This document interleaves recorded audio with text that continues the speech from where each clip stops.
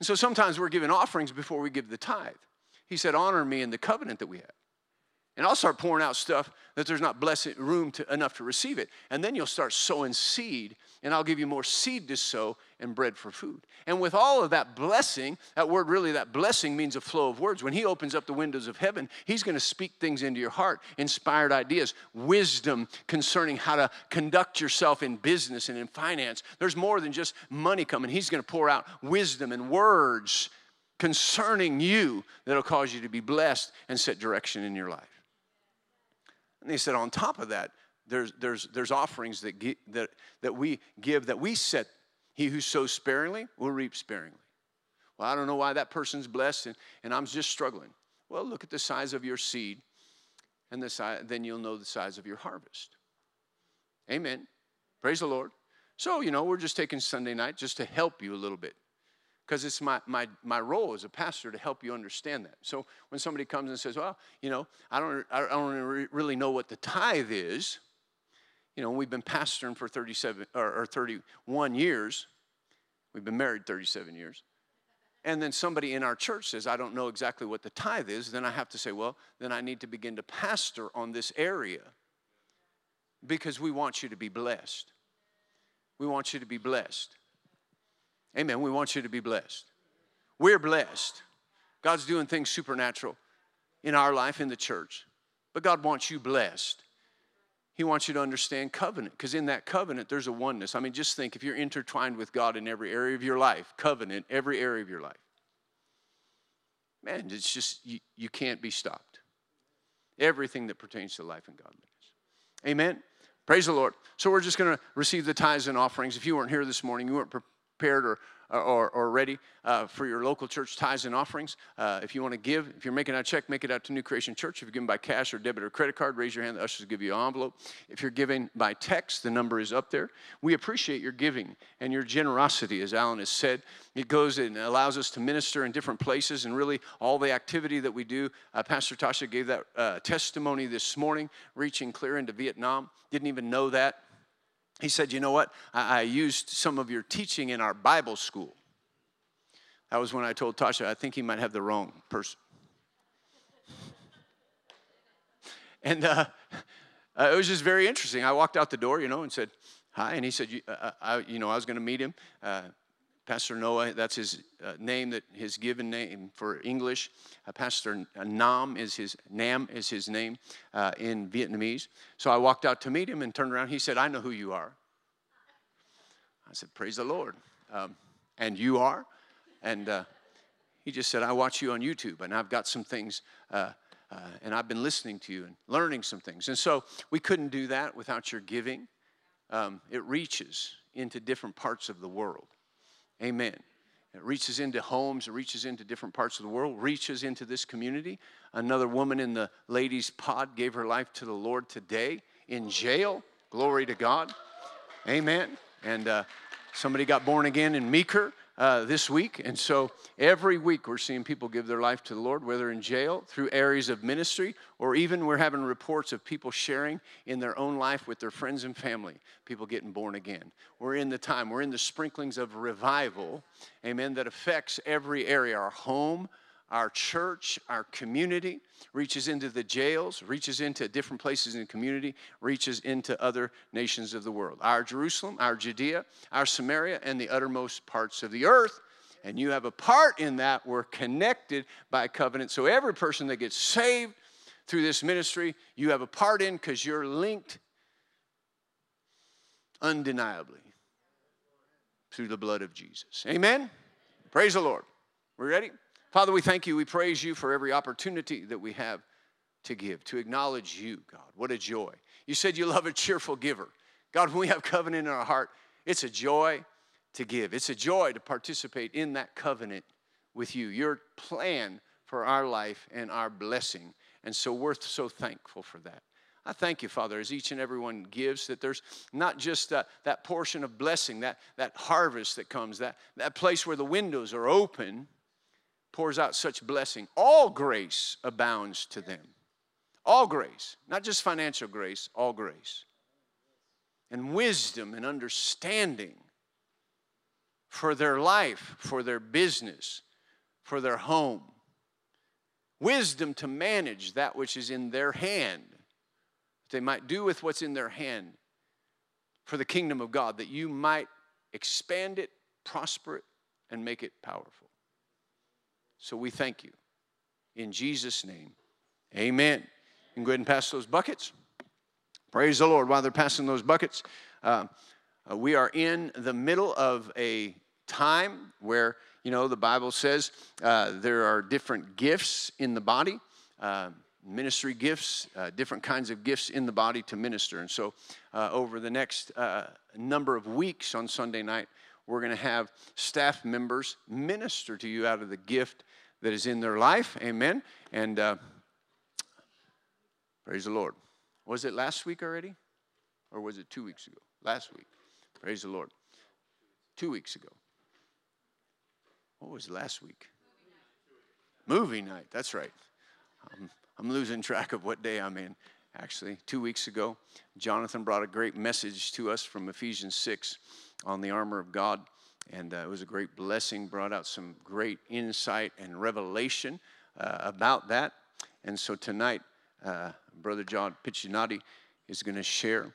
And he is the minister of our youth, our young adults. And he's also the co-founder of the podcast, J&J.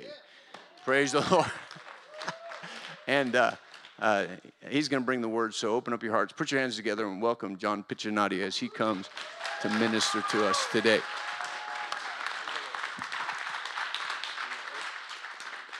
Thank you. Thank you, Travis. Awesome. I'm so honored to be here. Let's just pray real quick. Father God, I thank you so much. Holy Spirit, it's such an honor to share this podium with you, share the word of God. Truly, I endeavor to share it with you, working through me for these people. Father God, help me just contribute to everything that happens here at this church. From Pastor Mark, Pastor Tasha, all the leadership. Help me add, help me not detract. Help me to rightly divide the truth. Lean on the Spirit.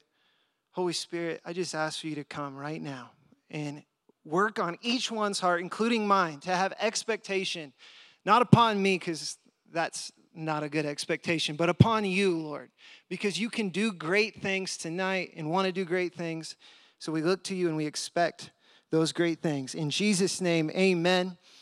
Pastor Mark, Pastor Tasha, thank you so much. I really am extremely honored. And when I was younger, I had an opportunity to do this when I was in high school. We had a high five. And I remember just being plainly excited, nothing else.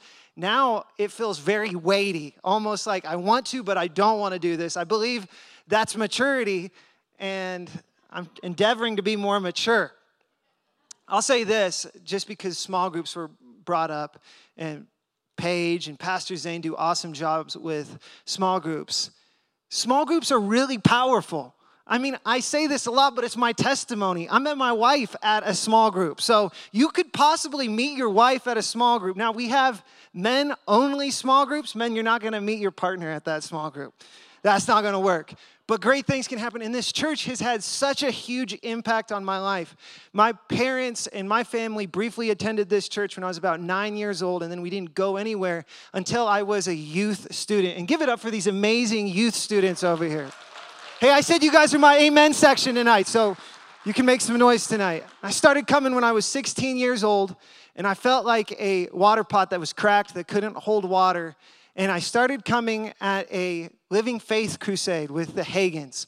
And one youth student was bold enough to meet me in the foyer and say, hey, you should come to youth group. One student. And I said, maybe. The Holy Spirit said, you should have said yes. So I showed up, and I missed one youth group in a whole year. And within a year, I started working here, and now I have literally spent nearly half my life in the church, but more than that. I've worked nearly half my life in this church. It's the only job I've ever had. Pastor Mark's been the only boss I've ever had. And all my meaningful relationships are straight from this church. The best man at my wedding, my best friend's here in the front row. Another one of my groomsmen is in the back on the camera. I'm telling you, there's such a big impact that can be had here at this church. So thank you to all of you, because I have been transformed by all of you. So thank you. Tonight, I have a message, and the title of my message is Get Over It. I got a slide up there. So I want you to do something that seems kind of intense. I want you to look at your neighbor and say, get over it. Now I want you to look at your other neighbor and say, hey, I meant that in the nicest way possible. And I don't know about you, but there's a tension inside of me that feels like there's barriers and walls that are keeping not only me from the things God wants me to walk into, and he's so gracious, he's so patient, but I know internally, and I don't always bring them up to other people, things I need to get over to get where God wants me to go. But even more than that, to get things to people that they need to get, and God's looking to me to get it to them. Does that make sense to anyone?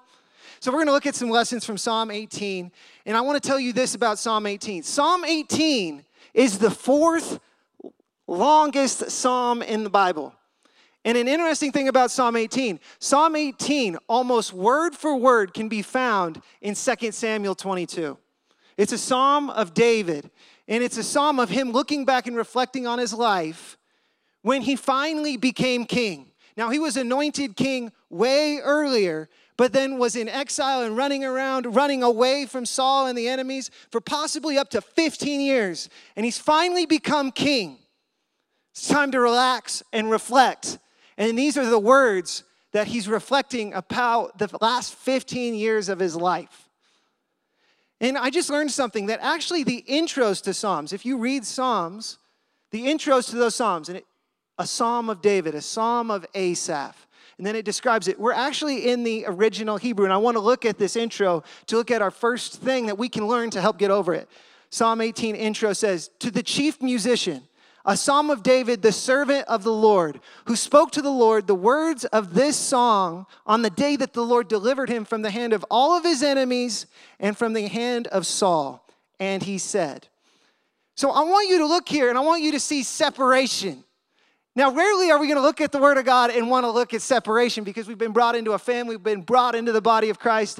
But David has just been delivered into a kingly role that was spoken over him. That had seemed, 15 years is a long time. That's half my life. I'm 30. That's literally half my life.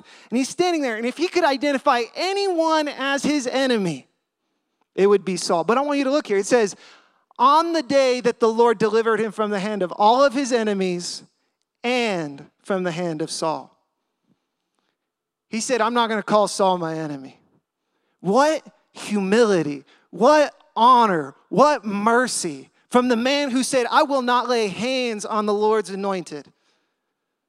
If we want to get over some things, we got to recognize what's revealed in the New Testament, that we do not war against flesh and blood.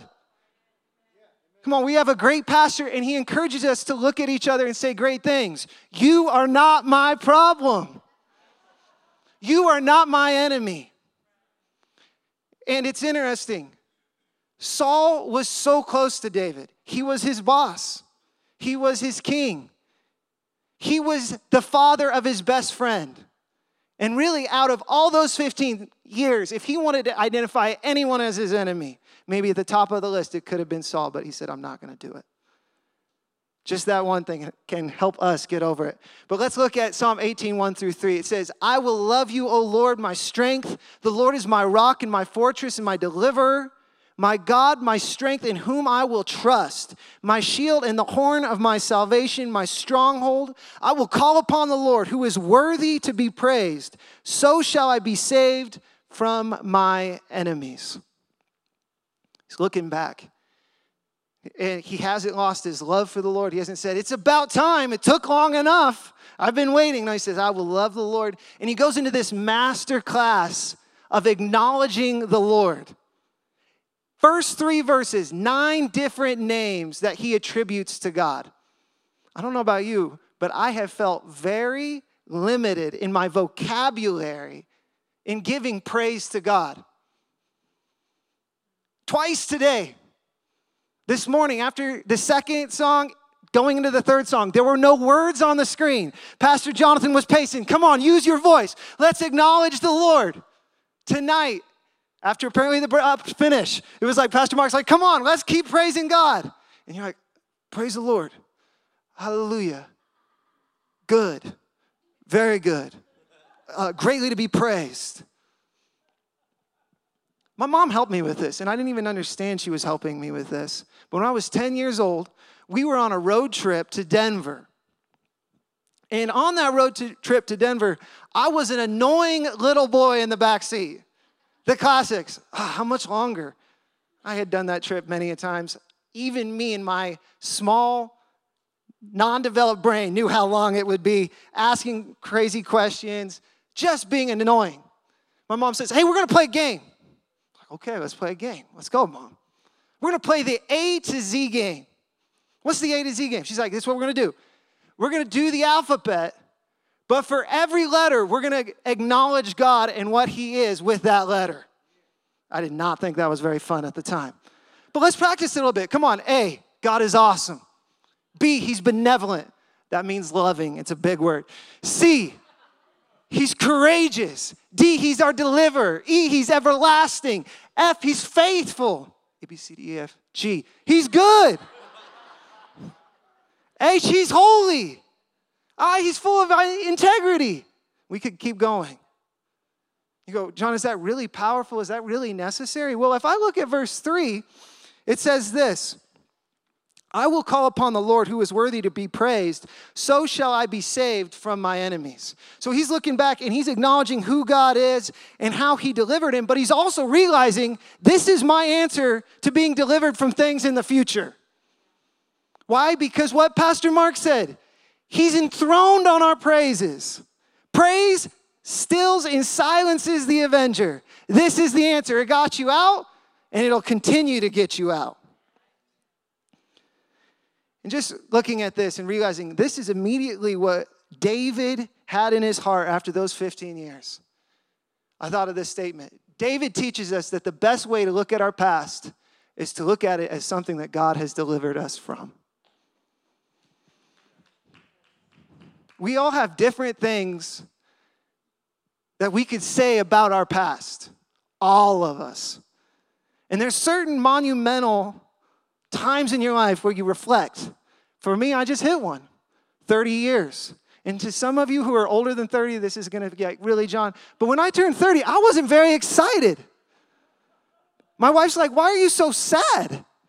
And this cloud started to come in. Why didn't you do that? Why didn't you buy that? Why didn't you invest that? Why didn't you go there? And it just started to weigh upon me like a cloud that sat on me. And as I was reading this, I realized if David under the old covenant could claim how God delivered him and just look at his past as something that was delivered, how much more us in the new covenant at New Creation Church that have the blood of Jesus. Look at our past. I'm all for processing it and trying to figure out what was there so we don't relive it. But there comes a time where you just have to go, I was delivered from all of that.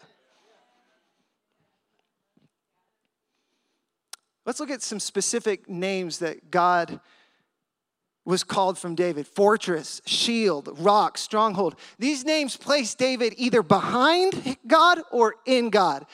In the fortress, behind the shield, in the rock, in the stronghold. They're humble positions. And it made me think of a passage in the next book of the Bible. It goes Psalms and then it goes Proverbs. And Solomon didn't write all the Proverbs. There's one proverb that was written by a guy named Agur, the son of Jacob. He's kind of a mysterious figure in the Bible. He was an Arab sage who lived in the same time period as Solomon in the same area. And he had these wise sayings, especially about animals. And I like this section of scripture. And I'm going to read it, and then we're going to look at one of those animals. It's in Proverbs 30, 24 through 28. It says, there are 4 things which are little on the earth, but they are exceedingly wise. Remember that, exceedingly wise. The ants are a people not strong, yet they prepare their food in the summer. The rock badgers are a feeble folk, yet they make their homes in the crags. The locusts have no king, yet they all advance in ranks. The spider skillfully grasps with its hands, and it is in king's palaces. Let's look at verse 26. It says, the rock badgers are a feeble folk, yet they make their homes in the crags. I love hiking, especially here in Colorado. 14ers are amazing. And when you show up early in the morning, you're bound to see some wildlife below tree line. My wife won't hike with me without bear spray. Rightfully so, because my little brother, when he was hiking, ran right into a bear. So you got to be careful. And you go up, but then you get to tree line where there's only rocks. And there's nothing much living up there unless you're another hiker or some mountain sheep or these little badger-like critters. And you get really excited that you see something alive. And especially if you're a guy, you try to grab it. You go after it. And immediately they bail into one of the rocks and there's no way you're going to get to them. So I actually have a picture of the specific rock badger. Check this thing out. This is a Middle Eastern rock badger. And Aker looks at this thing and says, exceedingly wise. I do not look at that thing and say exceedingly wise, and I do not look at that thing and say exceedingly cute. This is actually about the cutest picture I could find of one. Most of them had their two front teeth sticking out and their mouth open. And what's my point in this? My point in this is that we are in Him. We are in Christ. And the strength is not of ourselves. Ephesians 6, be strong in the Lord and the power of His might. If we're ever going to be delivered, we have to hide ourselves in the safest, most secure, strong place we can. And that's in the rock, the cornerstone, Jesus Christ. And if you want to learn about that, we have these little mini books called In Him by Brother Hagin. There's over 140 passages in the New Testament about how we are in Christ, in Him, in whom, these type of phrases. And the interesting thing is this badger is not strong. You could probably crunch him in your hand. But he takes on the identity. Look, he's not just a badger. He is literally identified as the rock badger because he takes his identity upon the thing he hides himself in. Are you getting my point? We get our identity from the one that we hide ourselves in. We're not just a human. We are a Christian, a little Christ. We have taken on the identity of the one that we hide ourselves in. Praise God.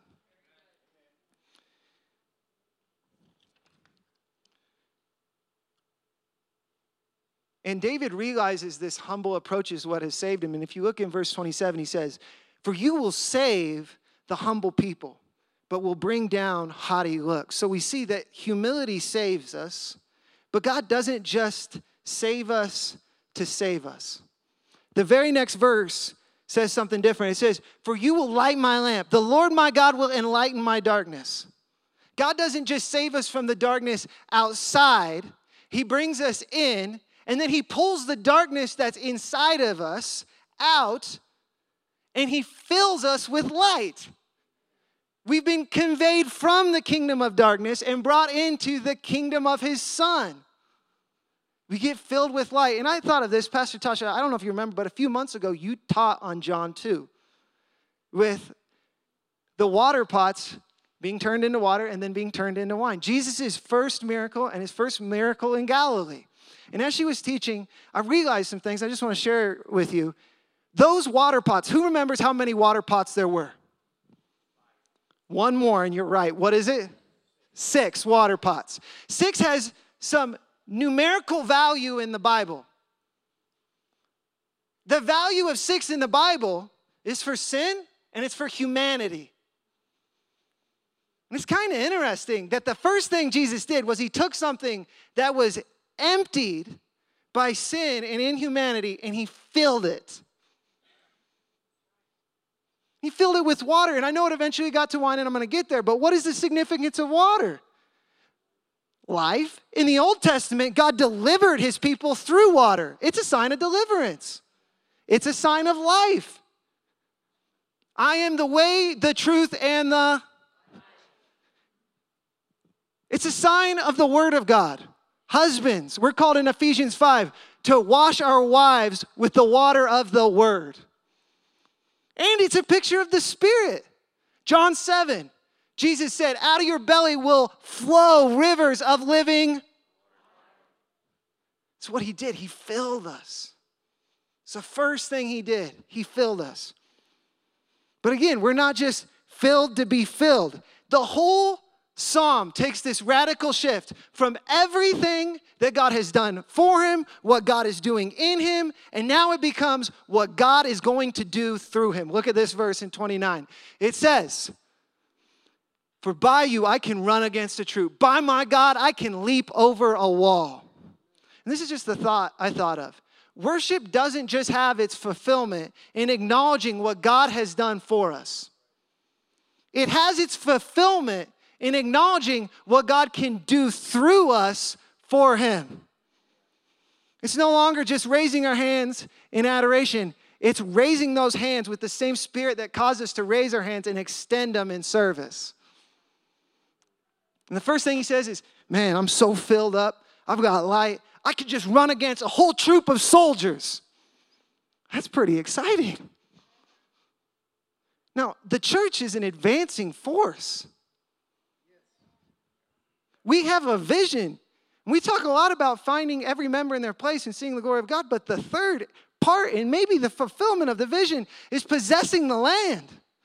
Patsy Caminetti came here, and she had a prophetic vision, and what that vision was a tree that had its roots down in the ground, and those roots extended and broke into untapped, hardened areas of soil so that our fruit could go out into different parts of the community. Jesus said, the gates of hell will not prevail against the church. That's not because hell's marching against us with gates and they're going to fail. No, we're going against the enemy.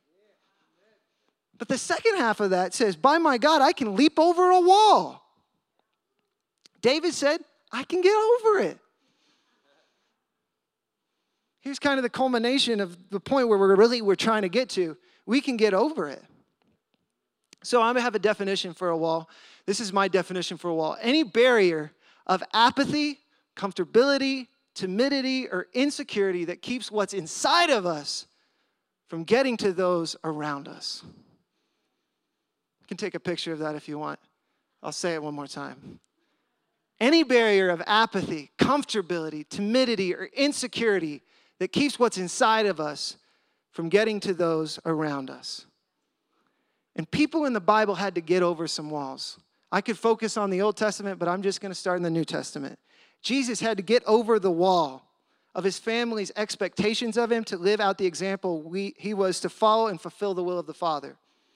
Ananias had to get over the wall of fear to get to Paul, who was killing Christians, lay hands on him so he could receive his sight in the Holy Spirit. Peter had to get over the wall of prejudice and an old way of thinking to bring the gospel to Cornelius and Gentiles. Paul had to get over the wall of his past by ministering first to those who he was trying to kill. And then his past knowledge of having so much knowledge in Judaism to minister to Gentiles.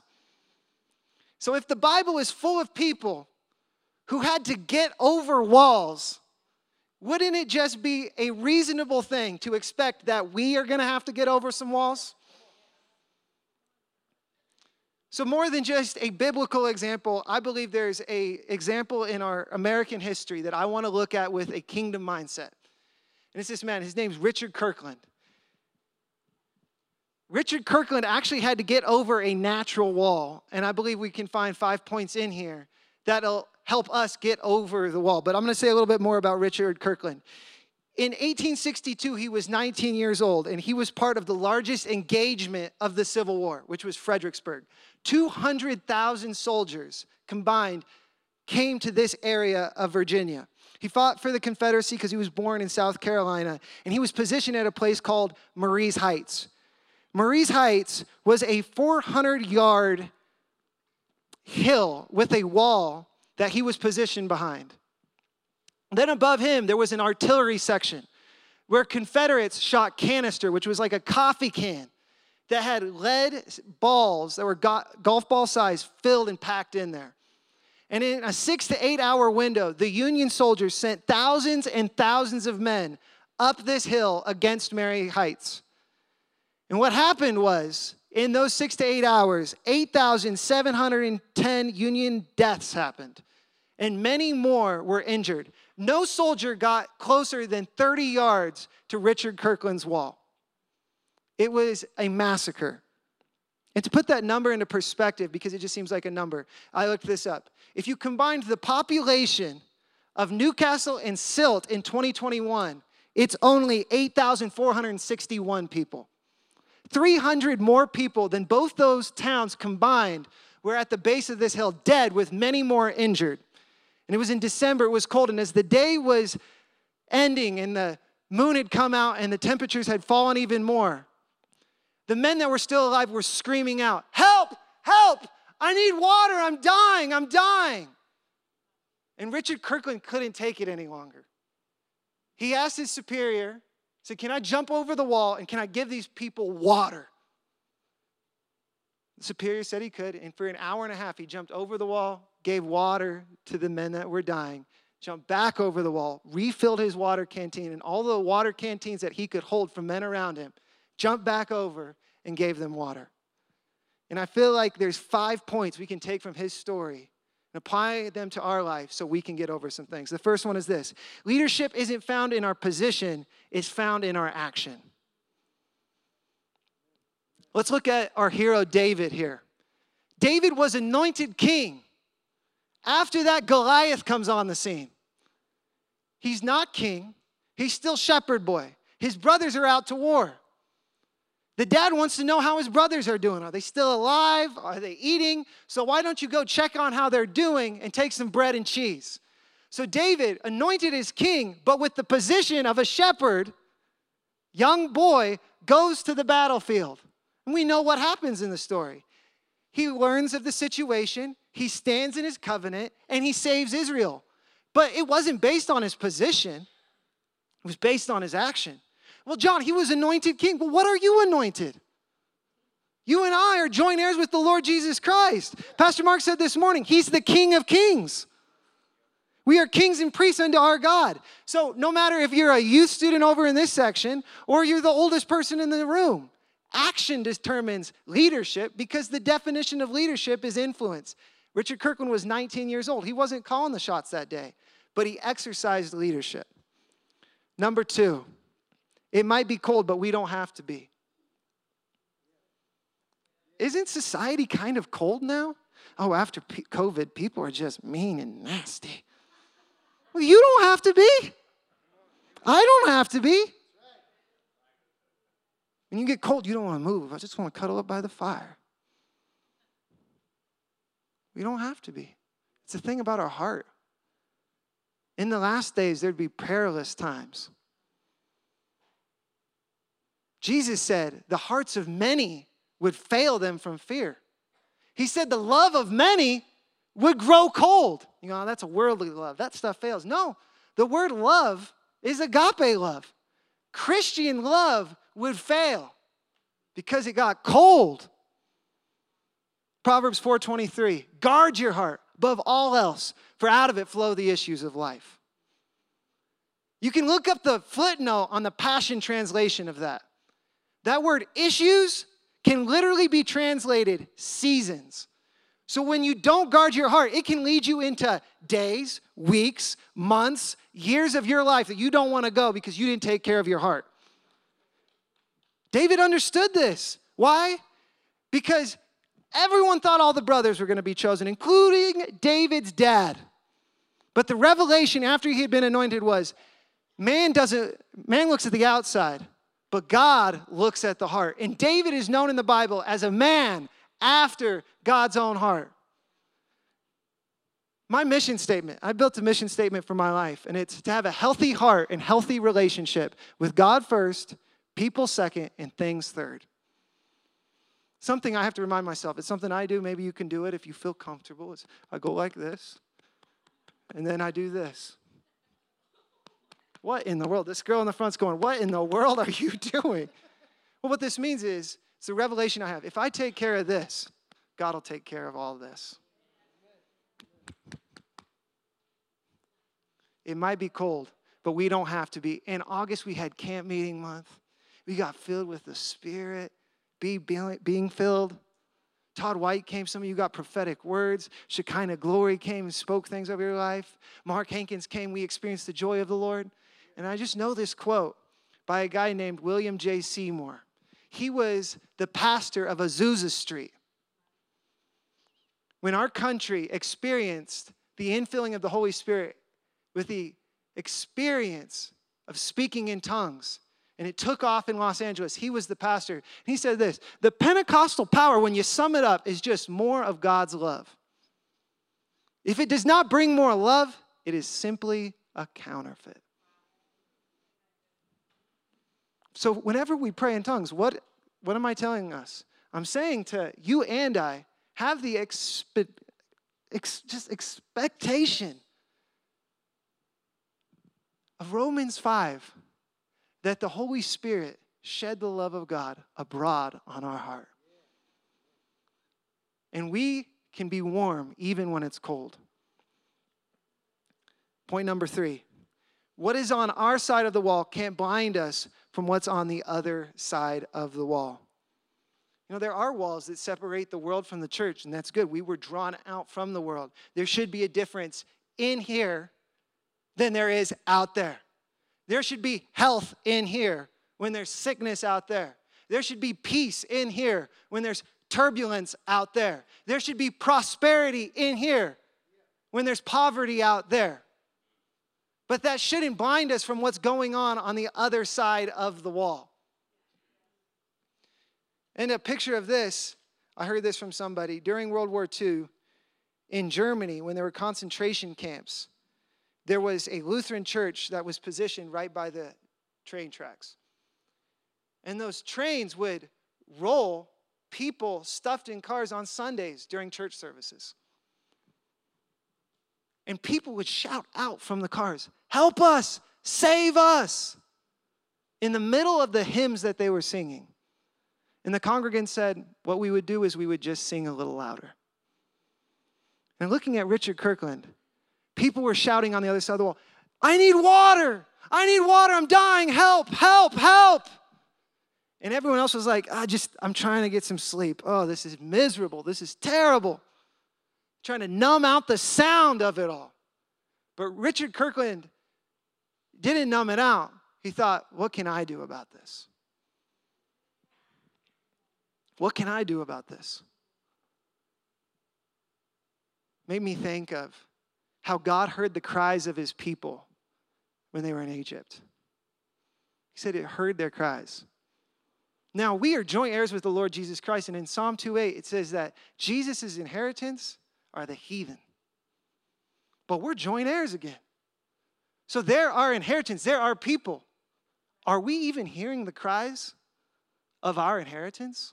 Now, here's the difference. They're not shouting out, "I need Jesus, help me." Because blind and deaf people who don't know spiritual life probably aren't crying out for those things.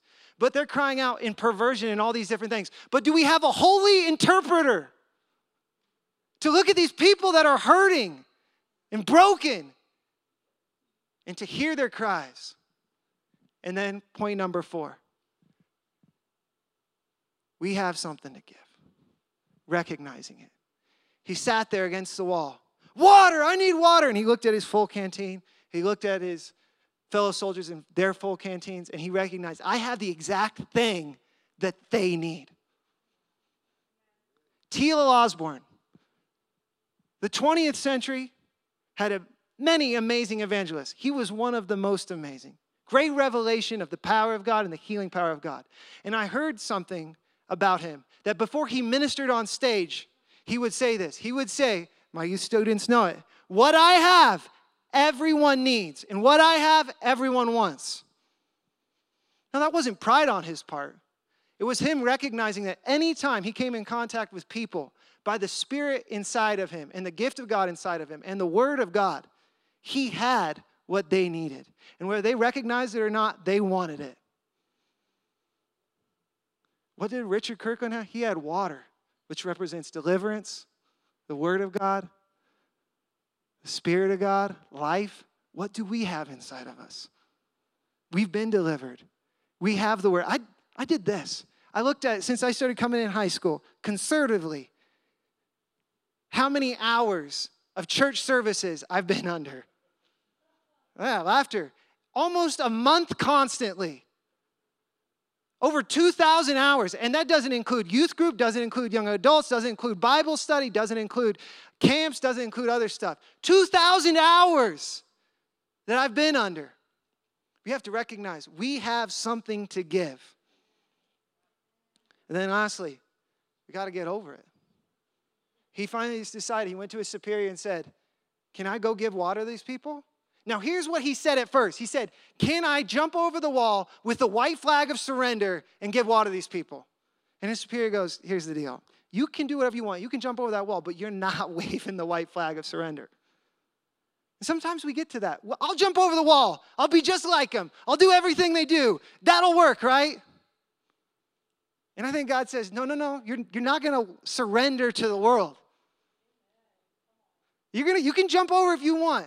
And he looked, he said, I'll take the risk. And when he jumped over, I'm not going to lie to you about the story, they shot at him. They actually had told the sniper positions, if any Confederate soldier gets over this wall, you shoot them because they're coming to steal from us. Take our watches, take our boots. You know, when we go to help the world, it's not guaranteed that they're going to understand it or appreciate it at first. But blessed are those who are persecuted for righteousness' sake. But eventually they realized, he's helping our people. And they put their guns down and they watched for an hour and a half. And the Union soldiers were planning on doing the exact same thing the next day. Marching up and going through the whole process again. But after this they said, no way, we're not doing this. And that battle ended. So what does it look like for us? He jumped over the wall and he served people. And there was a humbling experience I had in Nepal that really taught me about service. I've been to Nepal twice. Thank you, Tony and Pastor Mark and Pastor Tosh, for the opportunities to go. Loved it, had a good time. The first time I went, there was something I didn't enjoy particularly, and that was the homeless feeding. Because people were drunk, they were high. I didn't know any Nepali. I couldn't communicate to them. There were so many people helping. There were more people helping than the people that needed helped. I felt like I was the Salt Bay, if you've seen it, just sprinkling salt in the soup as they were going by. So the second time around, I knew I needed to go to the homeless feeding again. I was not looking forward to it. So I show up that day, definitely not trying to jump over any walls, actually trying to hide and look busy doing nothing so I don't have to participate. So I'm walking around. When I get there, there's more blonde-haired, freckled-faced girls than there are actually Nepali people. I'm like, why am I here? Why am I here? And suddenly they start coming in, and they smell, and they're drunk. And one guy comes in, belligerent, like whining, crying, and he's got an avocado in his hand. And he's determined on getting this avocado and giving it to the girls that are helping. And the girls are very uncomfortable. And I'm kind of laughing from the background. Like, check this out. This is a good show. Until one of the people says, John, get this guy away from the girls. Talk to him and try to get the avocado from him. So I take him to the corner, and he's speaking Nepali, and I'm like, yeah, man, yeah. I'm like, sit down with me. So he sits down, and then he's like, and I'm like, all right, I'm going to do it. I'm like, put my shoulder around him. I'm like, yes, I get it. And then he puts his head on my shoulder. He just starts crying. And then suddenly he's like, boom, he just puts the avocado in my hands. Well, as this is happening, they're over there serving soup, and one of the people who runs the soup says, you have somebody who speaks Nepali? Look at John over there. He's talking to that guy. And they go, no, John's just talking to him in English. That's what's happening. So I get out of my God, what was going on there? He said, the reason it worked, John, remember what Pastor Mark said this morning about communicating with love. He said, you were speaking the language of love, and he understood that. So I was like, wow, that's a good revelation. I did my part. I got the avocado back to trying to hide. So I'm back to hiding, and suddenly another drunk guy comes up. He goes, Clippers? Clippers? I said, Clippers? He goes, Clippers? Clippers. I said, fingernail clippers? He's like, Clippers. I'm like, wait a second. So I run to the soup lady. I say, hey, you got any clippers? She's like, I think so. Let me look. I'm like, really? You got clippers here? That's random. So she goes in the back. She brings out clippers. And I go to hand him the guy. And he goes to work on his hand. And God goes, you clip his nails. So that's just uncomfortable with me because I don't want to hold a guy's hands. I haven't been trained at a pet manicure place. I don't know what to do. So I clip his fingernails, and he's like, wow, this is weird, isn't it? I'm like, it is. I don't know if this is ministering to anybody, the love of God. So he grabs it, he's like, and then he goes down to his toes, and God goes, you're not done. So I'm like, no. And then he freaks out. He's like, no. He starts walking backwards like, no. And I understood why. Because I could smell the feet. The feet were wet. The toenails were thick and yellow. So I get down and I stick the toenail clippers on there and I put all my might and nothing happens. So now people start to gather around. They're like, we're going to get you a bowl. Those things need to soak. So I bring him there, and I'm working on this, and he's so embarrassed. He's like sitting down like this, like, oh, my gosh. And I get done, and I'm like, I'm actually in the process still. And I'm like, God, what is the deal with this? What are you having me do? And he said, John, in my word, I said, greater works than these my people would do. I wash feet. I asked you to clip his nails. You know what I realized? John 13 talks about Jesus washing his disciples' feet. John 14 is when he told his disciples, the works that I do, greater works you will do. He said, why do people always believe in miracles greater than I did, but not acts of service? Like, oh, man. So to get over it, what do we have to do? We just have to start listening to the people around us. I'm just going to serve. It probably doesn't look like clipping a Nepalese guy's toenails. What it looks like is walking out in the foyer, not during worship, and hearing the nursery kids going, ah, ah, ah, and listening and hearing if God says, you have what they need. It's watching a parent come in late for Awana and rushing over to Awana. And not just go, oh, man, they're late to church again. God, I have what they need. And being willing to jump over that wall. Going back to what I said, I wasn't going to leave the story with the water pots being water and thinking that's the fulfillment of the analogy. No, Jesus filled the water pots, but when they were poured out, they were transformed. See, what you get in here is even more powerful out there when you pour it out. We get so accustomed to getting filled with the Spirit, having a fresh revelation of the Word. But have you ever gotten something so strong in your heart that you communicated it in obedience to someone around you, and then you go, wow, that's even better than I got it? It comes out even more rich and rewarding and joyful when you pour it out to others. And what Jesus said, or actually, John said after that, in John 2, he said, this was the first of many miracles in Galilee that demonstrated Jesus' glory. Christ in us, the hope of glory. And the hope is that we would jump over a wall and give of that glory. I'm not there, but I want to continue to grow in it. Can we pray real quick? Father God, I thank you so much for your word. I thank you for your Spirit. I thank you that we can be led by you, mature children of God. Father God, help us wholly interpret the cries of the world, to recognize that we've been delivered, that we've been filled up, and hearing what the world's crying out and interpreting it and recognizing that what we have, they need, and what we have, they want. Lord, work in us boldness. You said in your word that the righteous would be as bold as lions. But also help us recognize we start where we're at. Serving, hearing, acting with those around us. Lord, I thank you.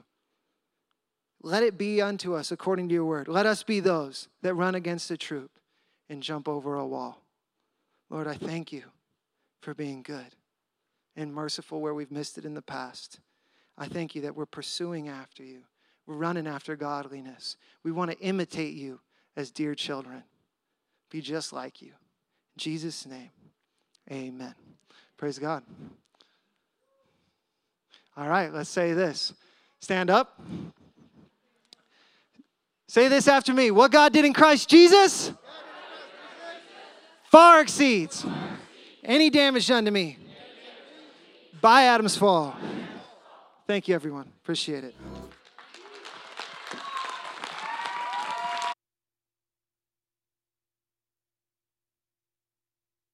There's altar people here in the front. They'll help you get over it.